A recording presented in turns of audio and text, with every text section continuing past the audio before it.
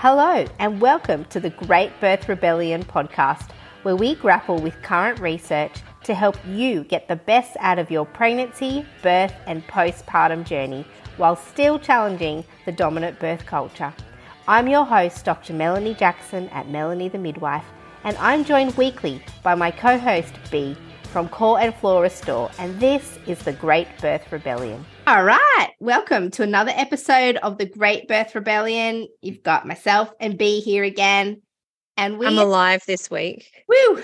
Yeah, you brought a lot last week though. I was not. Look, I'm not going to apologize because one of my big passions is, really trying to facilitate women to stop apologizing because it's just so ingrained and I'm reading this incredible book at the moment. I really recommend anyone reading it to read it if they haven't. It's called Women's Bodies, Women's Wisdom by Christine Northrup. It's incredible. It's really, I feel like, when you read something and you're like, no, these are my words. I could have written this. Hang on. But she wrote it in like the 80s or the 90s or something, and it's like taken me all this time to get to it. And she just revised it. But I'm like, this is what I say, which is why I obviously love it. Anyway, and she's, and it kind of, she talks about how we've really got to stop apologizing. And I'm like, yes, that's one of my things too. So her and I are besties, even though she doesn't know it. So I'm not going to apologize for next week, but I felt about 3% alive last week. And now I feel probably about 87% alive. So much better. If you just came to the Great Rebellion podcast last week, you didn't get the best version of me. And I'm back. Woman, I'm back.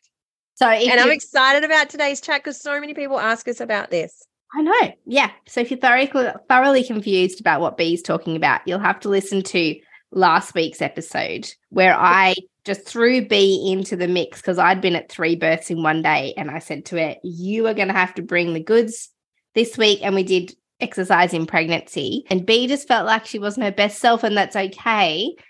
And it's because it's my one of my favorite subjects, obviously exercise. It's all that I do. But I have heard from some listeners that said they've been very motivated to exercise after listening to the episode yesterday. So that is epic. But yeah, I'm alive this week.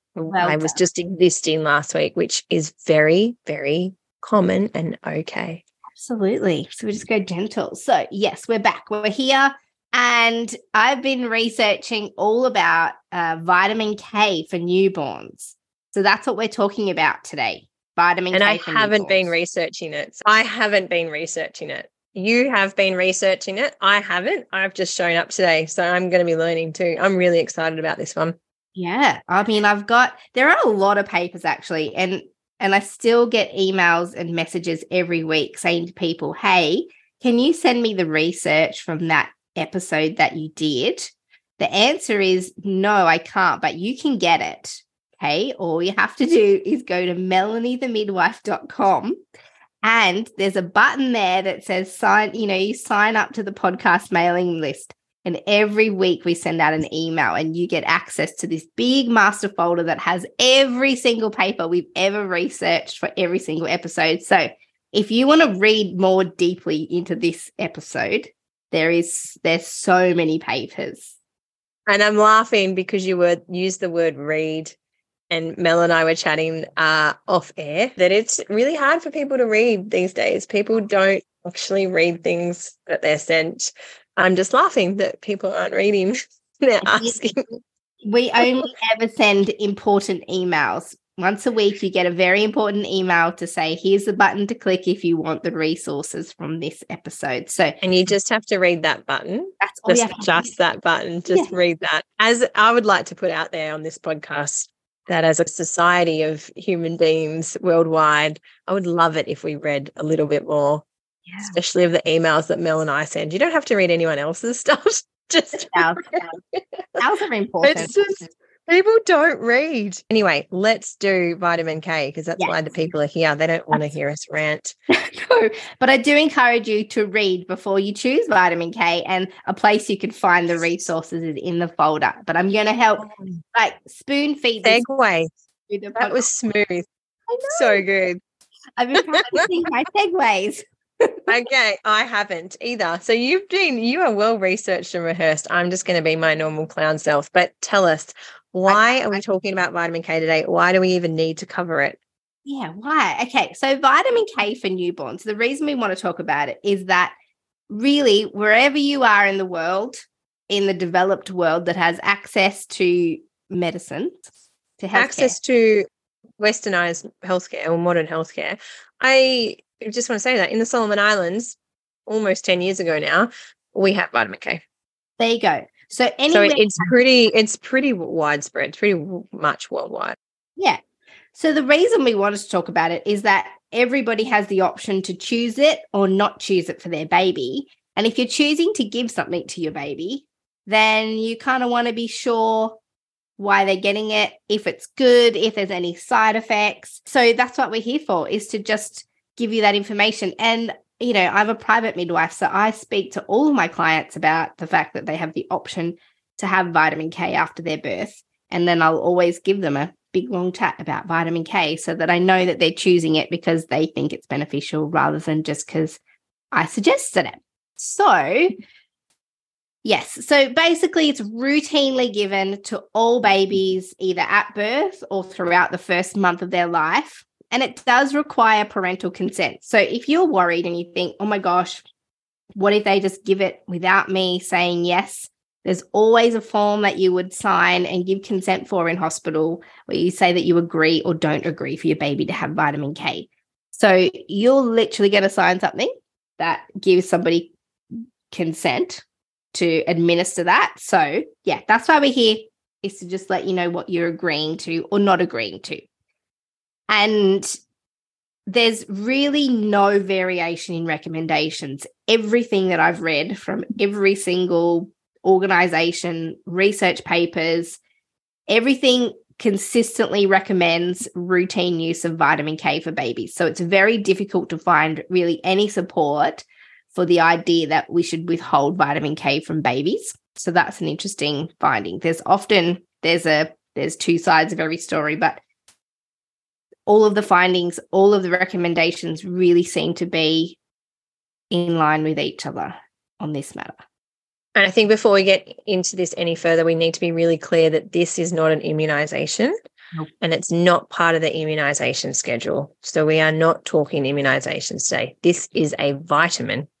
Yes, it can be given in two ways, and we'll talk about that, but it is not an immunization. Yes, thank you for differentiating that because they give vitamin K at the same time as they often give the hepatitis B vaccine at birth, and people just think it's an injection, therefore it must be a vaccine, but it's not at all a vaccine in any way. It's not made like one. Just because it's giving as an injection doesn't make it a vaccine. So yeah, it's a vitamin. There's a few fillers, including lecithin and things that help it absorb, of course, but yeah, certainly not. People go, oh, it's an immunization and I'm not anti-vax, so I'm just going to give it. So that's why I really wanted to highlight it too, because it is very different. And like anything, it's really worth having information for. But yeah, people go, oh yeah, it's an immunization, just give it to my baby. But it is different. Yeah. All right. So then, well, let's answer the question. Why is it recommended that every baby is given vitamin K at birth or in the first 4 weeks of their life? So there's a very, very rare condition called vitamin K deficiency bleeding. And if you're an older midwife or you've been around for a while, it used to be called hemorrhagic disease as a newborn, but they're telling everybody, call it vitamin K deficiency bleeding. And we are going to talk about the stats of how often this happens, but it's incredibly rare, even more so now because most parents will agree for their baby to have vitamin K. So you virtually never see it. The stats currently in a fully vitamin K'd population are about 1 in 100,000 babies will be affected by vitamin K deficiency bleeding, even if they've had the vitamin K. So in a population where, yes, most of us will have had it, or most of our children will have had it, and they've been giving it since the 60s. So probably everybody listening had it at birth, and probably all of your children have been offered it. So the rates are small. However, there are some papers that have noted an increase now in vitamin K deficiency bleeding because there's a growing number of people who are declining vitamin K administration. So we're going to talk all about that as well. But that's why we give it. There is a disease And it was actually identified about over 120 years ago. And the person who invented the vitamin K administration for babies in the 50s actually won a Nobel Prize for it. It was so revolutionary. That's really cool. I never knew that. I know. So there you go. Nobel Prize winning discovery in medicine, and because it could basically reduce the numbers of vitamin K deficiency bleeding to almost zero. So can we just talk about the fact that it's called that for a second though? Because it's a normal physiological deficiency, right? Like we're calling it, I have an issue with it being called a deficiency because I believe in physiology and I believe in the way we have been put together. I wonder, and I don't know if you know this, Mel, but the babies that do get sick and or die from it, do they have less vitamin K? Have they looked at, do they have less vitamin K? So this is an interesting question. So it's less about how much vitamin K they have, about what risk factors they have that will create some kind of cascade or like interrupt vitamin K use or synthesis in the body. So breastfed babies, there's not a high volume of vitamin K in breast milk. So breastfed babies are thought to be at higher risk. This is almost unheard of in formula-fed babies because formula is fortified with vitamin K. And so they don't have to, like breastfed babies, their microbiome has to develop and catch up and start creating vitamin K, which is how we as adults get a lot of our vitamin K, is that our bowel microbiome will actually synthesize vitamin K. There's foods with it in there, so dark leafy greens, broccoli, spinach. People talk about, I think, spirulina and things like that have high levels. Yeah. So over time, we build up the ability. And technically, it's actually physiological, a physiological deficiency, if you want to call it that. But I also think of this a little bit like physiological jaundice, right?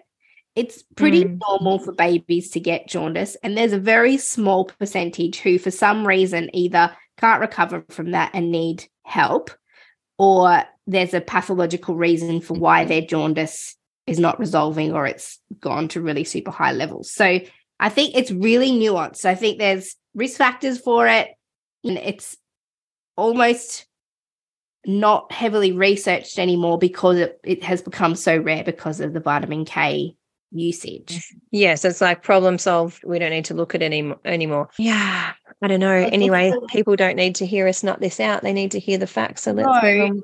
It's kind of important because when I was researching this, because I've been a midwife for 15 years, still was calling it hemorrhagic disease of the newborn because that's how I'd been taught, and was really a bit confused as to why there wasn't more current research when I was researching.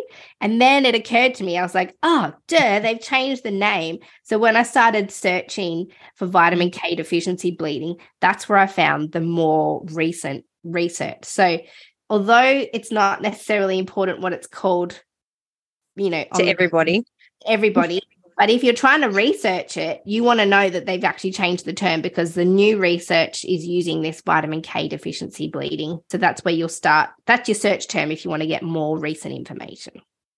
Yeah. So that's the thing. That's why we give vitamin K, is because there is this possibility that your baby could have a bleeding disease, essentially.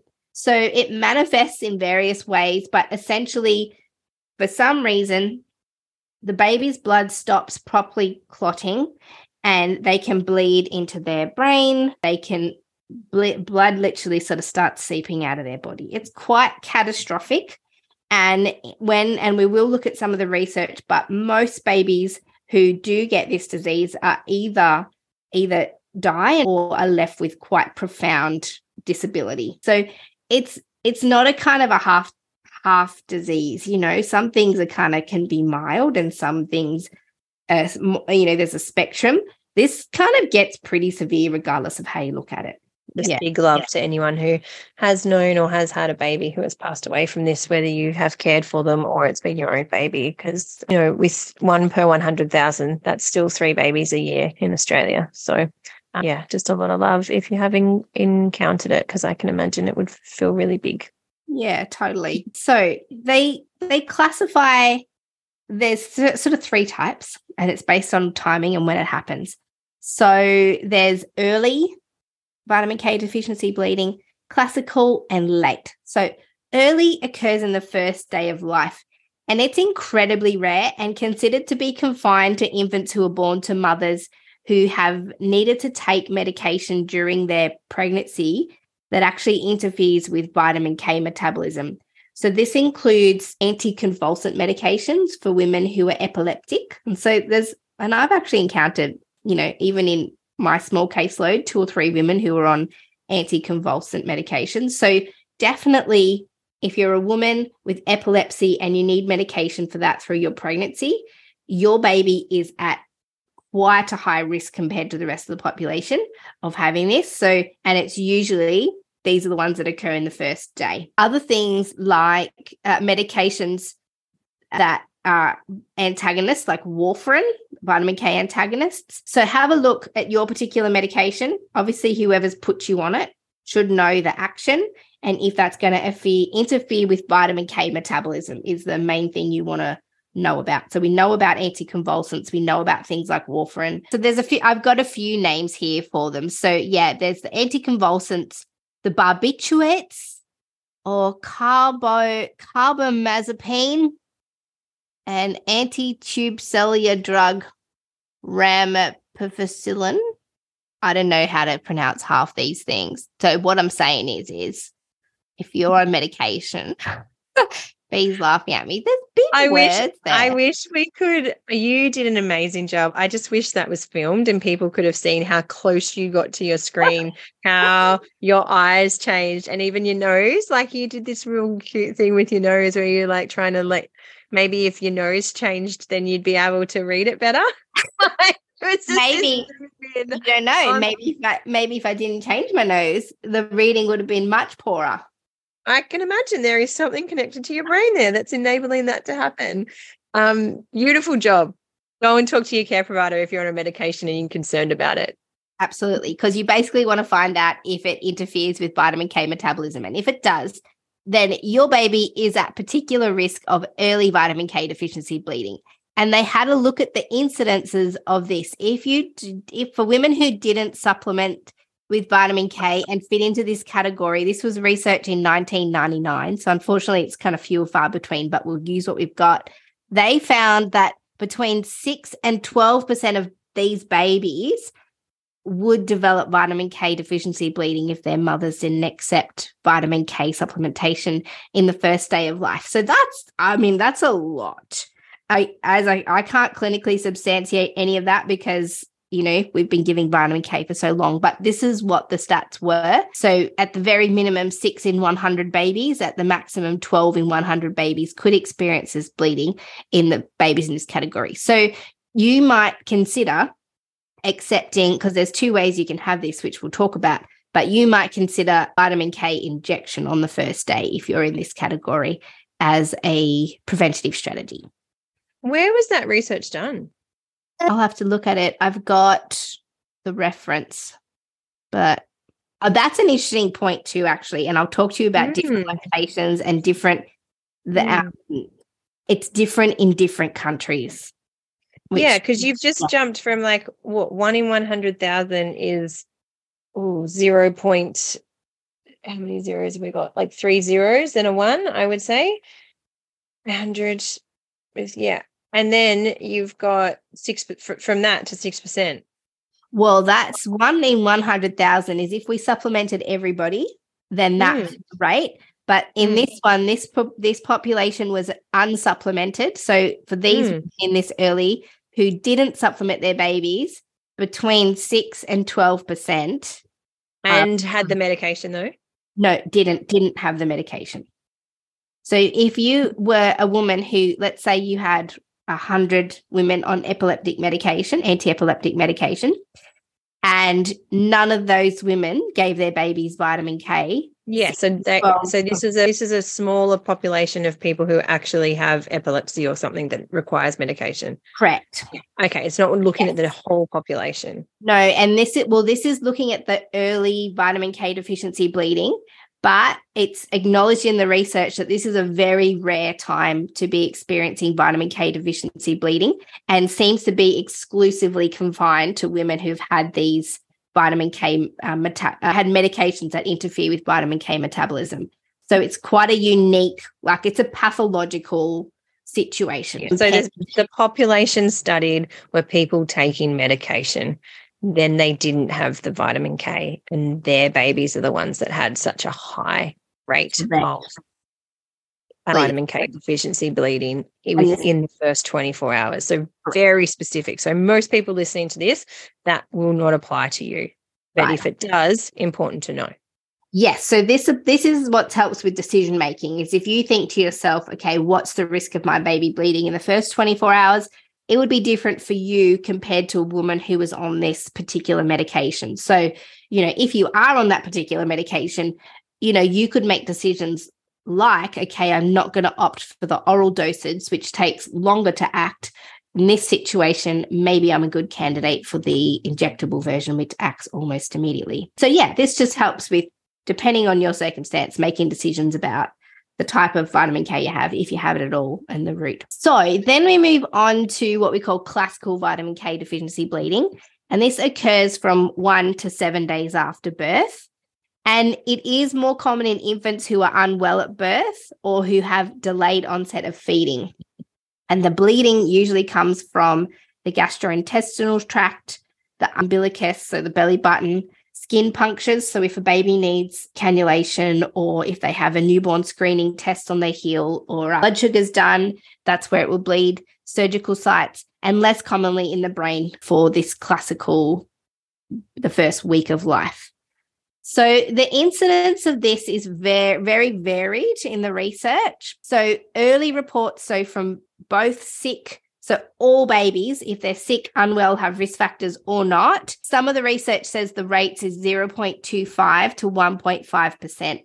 But a lot of the researchers acknowledge that there's considerable uncertainty about the true rates of classical vitamin K deficiency bleeding, because the diagnostic criteria that all vitamin K deficiency bleeding isn't always adhered to when they report it in research. So there's other reasons why a baby might bleed in the first week of life. And what they're saying is very poor data collection about whether or not that was actually related to vitamin K or something else completely. So we're not entirely sure of the exact stats of this classical in the first week bleeding. So that's tricky. And a lot of the information leaflets and things that you'll be given if you are looking at this.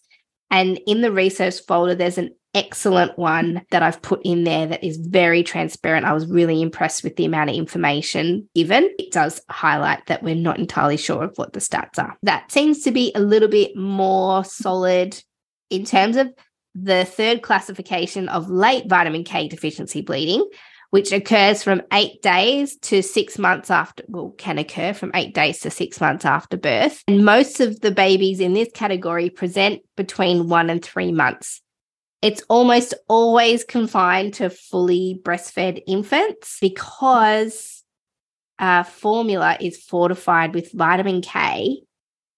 Formula-fed babies are considered very low risk of having this vitamin K deficiency bleeding. So it seems to be exclusively the late vitamin K deficiency bleeding exclusive to breastfed babies.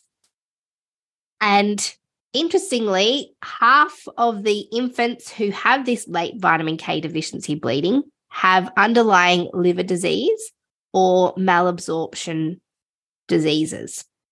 And so half of them are already unwell babies.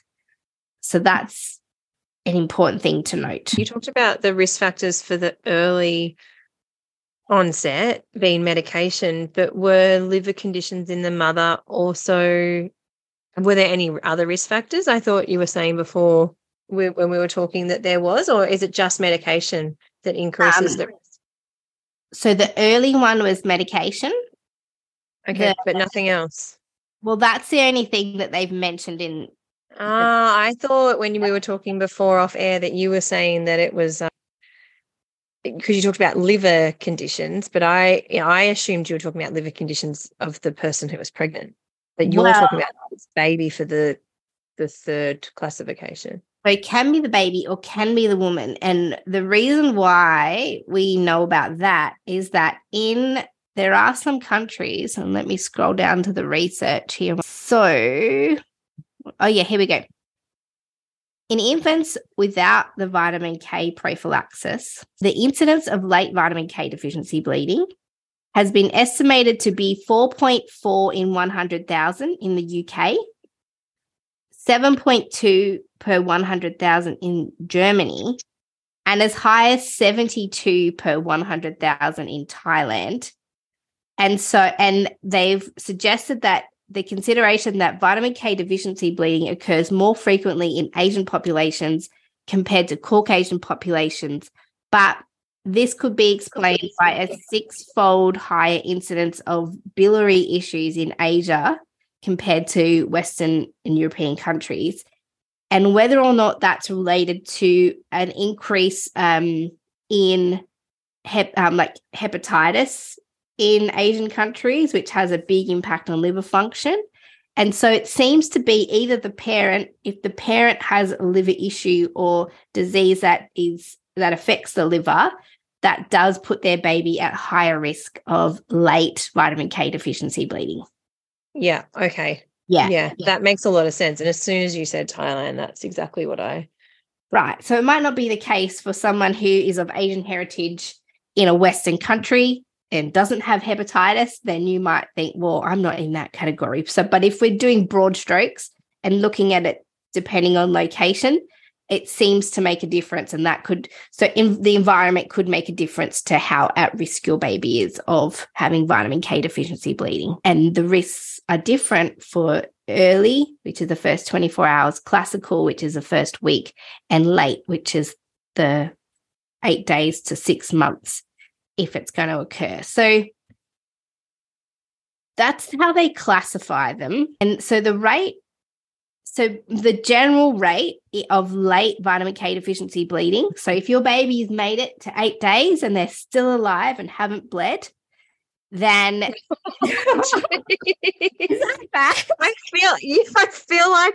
I feel like this episode is a complete opposite vibe to what we normally do, because normally we're like, the whole fear that people die and babies die, like it's a fear we're putting into you. And then like today, I feel like we're putting that fear in. Please know we're talking about really small numbers here. Like I know what it was like being pregnant and being surrounded by like just this kind of information, right? Like I know we're bringing just the stats here, and it's really important when you're thinking about things to have the information that is correct, but just acknowledging the tenderness that we feel when we're pregnant and we're hearing information that surrounds our unborn child's health. I just want to send a lot of love there because, you're just talking factual, which is great. I can imagine the ears that it's landing on. That would not sound great, that sentence at all.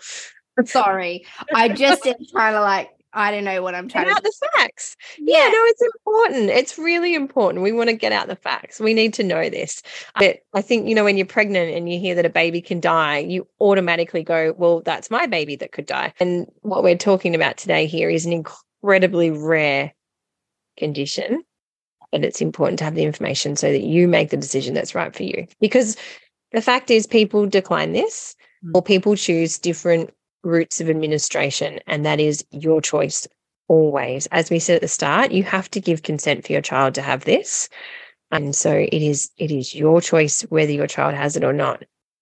Our job as healthcare professionals is to ensure that you have the information that enables you to make the decision that's right for you and your family.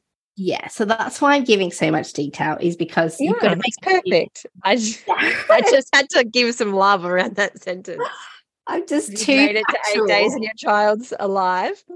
A majority of people in Australia will. What I'm trying to say is, I guess this is probably more important for people who have declined and they think, oh my gosh, what's going to happen next? If you have some concerns, if nothing's happened by day 8, if you decline vitamin K, the rate of vitamin K deficiency bleeding in babies who haven't had the vitamin K is 5 to 20 per 100,000 births. So, you know, if you've not had it and your baby is over 8 days, then the risk really significantly reduces. And of the babies who do get this, the 5 to 20 in 100,000, 30% of them won't survive the vitamin K deficiency event, and 70 will, but usually with profound disability. So those are the very cheery stats. So if we do 20 divided by 100,000 times by 100, we'll give you a percent. We do want to times it by 100, don't we? Equals. And that's 0.02%. Yeah. So say that again with the percentage this time. If you've declined vitamin K and your baby is day 8 or older and is well, then their risk of developing vitamin K deficiency, what are we calling it? Disorder? Vitamin K deficiency bleeding is 0.02%.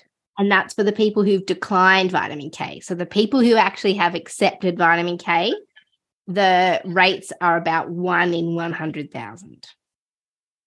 Okay, so I calculated that at 20. I did the highest amount, so that's the highest percentage. So their risk, so your risk is 0.001. There you go. If you've had vitamin K and you're at day 8 and your baby as well, their chance of developing it mostly is going to happen in the first 3 months of life, but can happen in the first 6, is still 0.001. So there's still a percentage, as always. There's a percentage of everything happening to us everywhere at any given time. The other risk factor I want to talk about is, and it's a lot more rare these days, but if you plan on circumcising your child, male circumcision, then that's usually done in the first month of the baby's life. And this presents a risk factor. So any kind of surgery, if your baby needs a cannula, if it's in special care nursery, if you're planning circumcision, if your baby has some kind of condition that needs surgery, sometimes heart conditions, then your baby is also at increased risk of every kind of hemorrhage, really. But it's a risk factor for vitamin K deficiency bleeding as well. So you might opt for injectable vitamin K instead of the oral. And we'll talk about, it might be a good segue into talking about the different ways that you can administer vitamin K to a newborn baby. I just wanted to ask, what about, I always thought premature babies and babies born by instrumental births, do they increase the risk as well from what you've read? Any kind of trauma seems like any bruising, and perhaps prematurity, I can't remember if I read that. Prematurity could be a risk factor. Yeah, I would have to have another look at the research, but feel free to go and read all the papers in the resource folder. Information would be there. So you've got to consider whether you have any risk factors as you make your decision. And then make a decision on administration. Then you got to make a decision on administration. So like, do I want my baby to have it, firstly? Secondly, how do I want them to have it? So there's, in Australia here, we use a product called Kanakin, and there's some pretty good research on Kanakin. It seems to be one of the better products. Or, vitamin K is the active ingredient. So depending on where you are, it might be called something else. So in Australia, we give 0.1 of a mil via injection, intramuscular injection into a baby's thigh as a possible dose option. And that is a single dose, usually on the day of birth, that's given to the baby. The other option is oral administration. So you give 0.2 of a mil on day 1 of the baby's life, day 3 or 4 of the baby's life, and week 3 or 4 of the baby's life. So it's 3 doses of 0.2 of a mil of this vitamin K. So much higher dosing, because orally absorption you can't really track the absorption of vitamin K through the digestive system, whereas when you give the injection, obviously the baby has to accept the full dose because it's in there. So the injection is considered ever so slightly more efficient, which is why we recommend it for babies who are at particular risk, because it's an early dose. You can guarantee the dosage. Yeah, it's kind of a sure thing. Whereas the oral dose depends on the baby's absorption, if the baby spits it up, all kinds of things. Also, parents might be kind of less, no, I don't want to use the word compliant, but babies who have oral doses may typically have fewer if parents change their mind in between doses and think, actually, I don't want that last dose, or whatever they decide to do. So those are the two. It's also hard too with the system. So if you've got a private midwife who's going to see you, or you're in an MGP program that offers the full scope of midwifery care, which is up to 6 weeks postpartum, then that dose is much more easy to administer. But if your care stops at day 10, for example, getting that dose is extremely hard. So I've had lots of people in my care have the oral, and that was fine because I could follow it up for that whole time. But if you're in a system where you don't have continuity of carer, then getting that last dose can be extremely difficult. So just a really important thing that I would say, and the research might not be there, but anecdotally it is for sure, that care provider would affect how many doses a baby gets. Totally. And that's the other thing, is often hospitals won't even offer an oral dose because they know they're not capable of actually administering the full schedule. And so because they're not providing you care at 3 weeks or 4 weeks. Often women are discharged even before the second dose. So you'd have a maternal child health don't carry it. So it's not something that can be easily followed up. Although, fun story, vitamin K is actually an over-the-counter medication at the pharmacy. The one that we inject is the same one that you can get orally. And because I'm a private midwife, so I see my clients and can offer oral, I restock my kit full of medications as needed.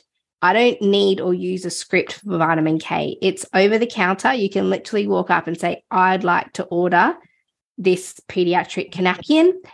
And if you wanted to, I don't advocate for it, but it's got everything in that box to administer an oral dose to a baby.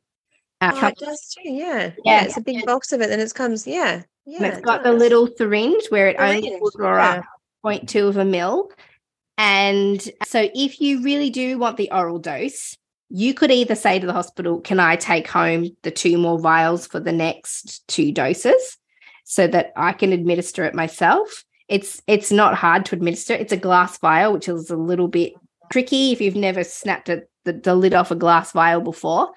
But the little syringes they will only draw up 0.2 of a mil. There's only 0.2 of a mil in the bottle. And so long as you only give your baby a dose at day 3 or 4 and week 3 or 4, then you're not going to overdose your baby. So, I mean, for people who are desperate to do that and don't know where they're going to get access otherwise, it is over the counter. You don't need a script. The chemist won't have it in stock, but they get daily deliveries of medicine. So if you order it, they will have it in the next day. It's pretty cheap. I'd forgotten about those big boxes because I haven't done that for a while. I mean, and it's a vitamin. It's not like we said, it's not an immunization. So it's not specifically a medicine either. Like it's considered a vitamin supplement.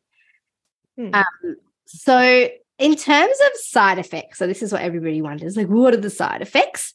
It don't seem to be many, actually. We've been giving it for a long, long time, like over 50 or 60 years now. They used to have a formulation in the 80s that had something in it that had a risk of anaphylaxis, but they've since changed the formula, and it's considered that risk of anaphylaxis is almost zero.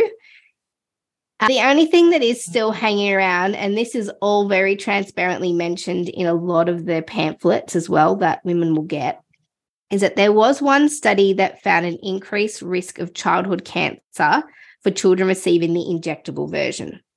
But they've never been able to repeat that same finding. So it's, everybody sort of says, well, they only just found that the one time, and we're not really sure that that's actually true. And in the resource folder, the NHMRC, the National Health Medical Research Council, has done this really, really good information sheet. It's based on evidence, and it's got a very extensive reference list, It's very transparent, and it's designed for consumers, birth workers, midwives, for people who aren't always reading research to read it. And it's got all this information in it. It specifically mentions this particular study, so no one's hiding it. And then the other risk factors are just the fact that you gave a baby an injection. So it could be some local irritation at the injection site, but it's not specifically related to the medicine. It's just that the baby was injected. Which is why a lot of people will choose oral, right? Because they don't want their Yes. baby injected and distressed in the first moments of its life. Correct. And you can if the baby's latched well to the breast, like this is how I do all of my painful procedures for babies, is giving them while the woman's breastfeeding really significantly reduces the baby's perception of pain, it seems. Some care providers will use glucose gel for the reduction of pain sensation for babies. I mean, if the woman can breastfeed, or even bottle feeding a baby would be another option. I also just want to say, it doesn't, like, a lot of, this isn't something that is done as soon as your baby is born. I mean, if there's a really high risk factor, maybe that's your choice for it too. But the whole idea is that the baby gets on, does its breast core, has its first breastfeed, and then at the end of that procedure, is that when you would do it mostly at a home birth? If people once they've had a really good feed. Yeah. And the baby is, I wouldn't do it in a situation where they're still trying to latch, like the woman's working to get the baby on. It's like if the baby's on and I kind of go, oh, the baby's feeding, do you want to do that vitamin K now? Like I kind of take an opportunistic moment. And some women will say, oh, actually, can we do this tomorrow? And it's like, oh, that's fine. Like there's no risk factors. We can do this tomorrow. And the other note about the oral vitamin K is that I like to recommend that we do that like right after a feed, after the first feed, because the first breastfeed, lines the gut with colostrum and starts off the microbiome and all that kind of stuff. I don't think we should be putting vitamin K as the baby's first food, if you know what I mean. I think make sure the baby's had a good solid feed before you give an oral dose. And it is suspended in like a fat lipid formula, because vitamin K is a fat soluble vitamin. I just want to say around babies having injections when breastfeeding or being bottle fed, just babies feeding basically, because it's comforting for them, that you can ask for that by your care providers. Like that was how I always practice, and I always encourage people to ask for it. I have had lots of stories where people have been met with, I can't do that. And so just know that it will be care provider dependent, that some care providers may have never done it before, some may be willing to try it, some will be completely against it. So it will really depend on who your care provider is. And that is something that you can talk to if you know your care provider.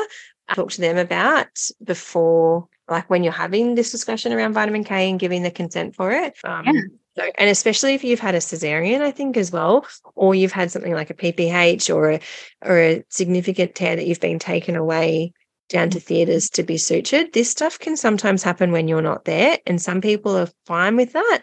Other people are not. So really thinking about when you are doing your birth mapping, hey, would I like to be present when my baby has this? And what position and would I like my baby to be? You might just want to hold your baby's hand and comfort them and then put them to the breast afterwards.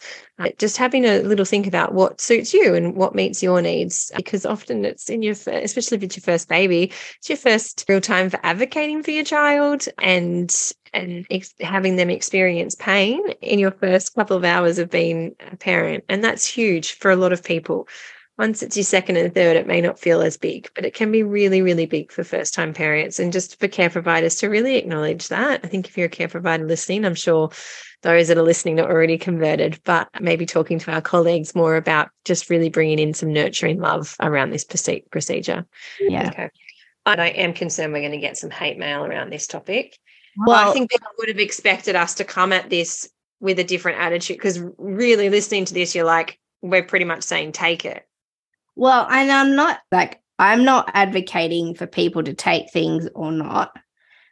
I'm just telling you what the research is. So, yeah, be concerned we might be getting some hate mail from people going, hey, you guys are advocating for the use of vitamin K and you guys don't advocate for, obviously we advocate for physiological birth, yes, but we're really advocating for informed choice. So the reason with everything that we do, right? And I think really just to give listeners an idea, we are both registered midwives under AHPRA. Everything we say and do, we're regulated, and it has to be evidence-based. So as always, it's not about saying no to everything. It's not about saying yes to everything. It's about understanding why you're saying yes and making sure that you're comfortable with that. Yeah.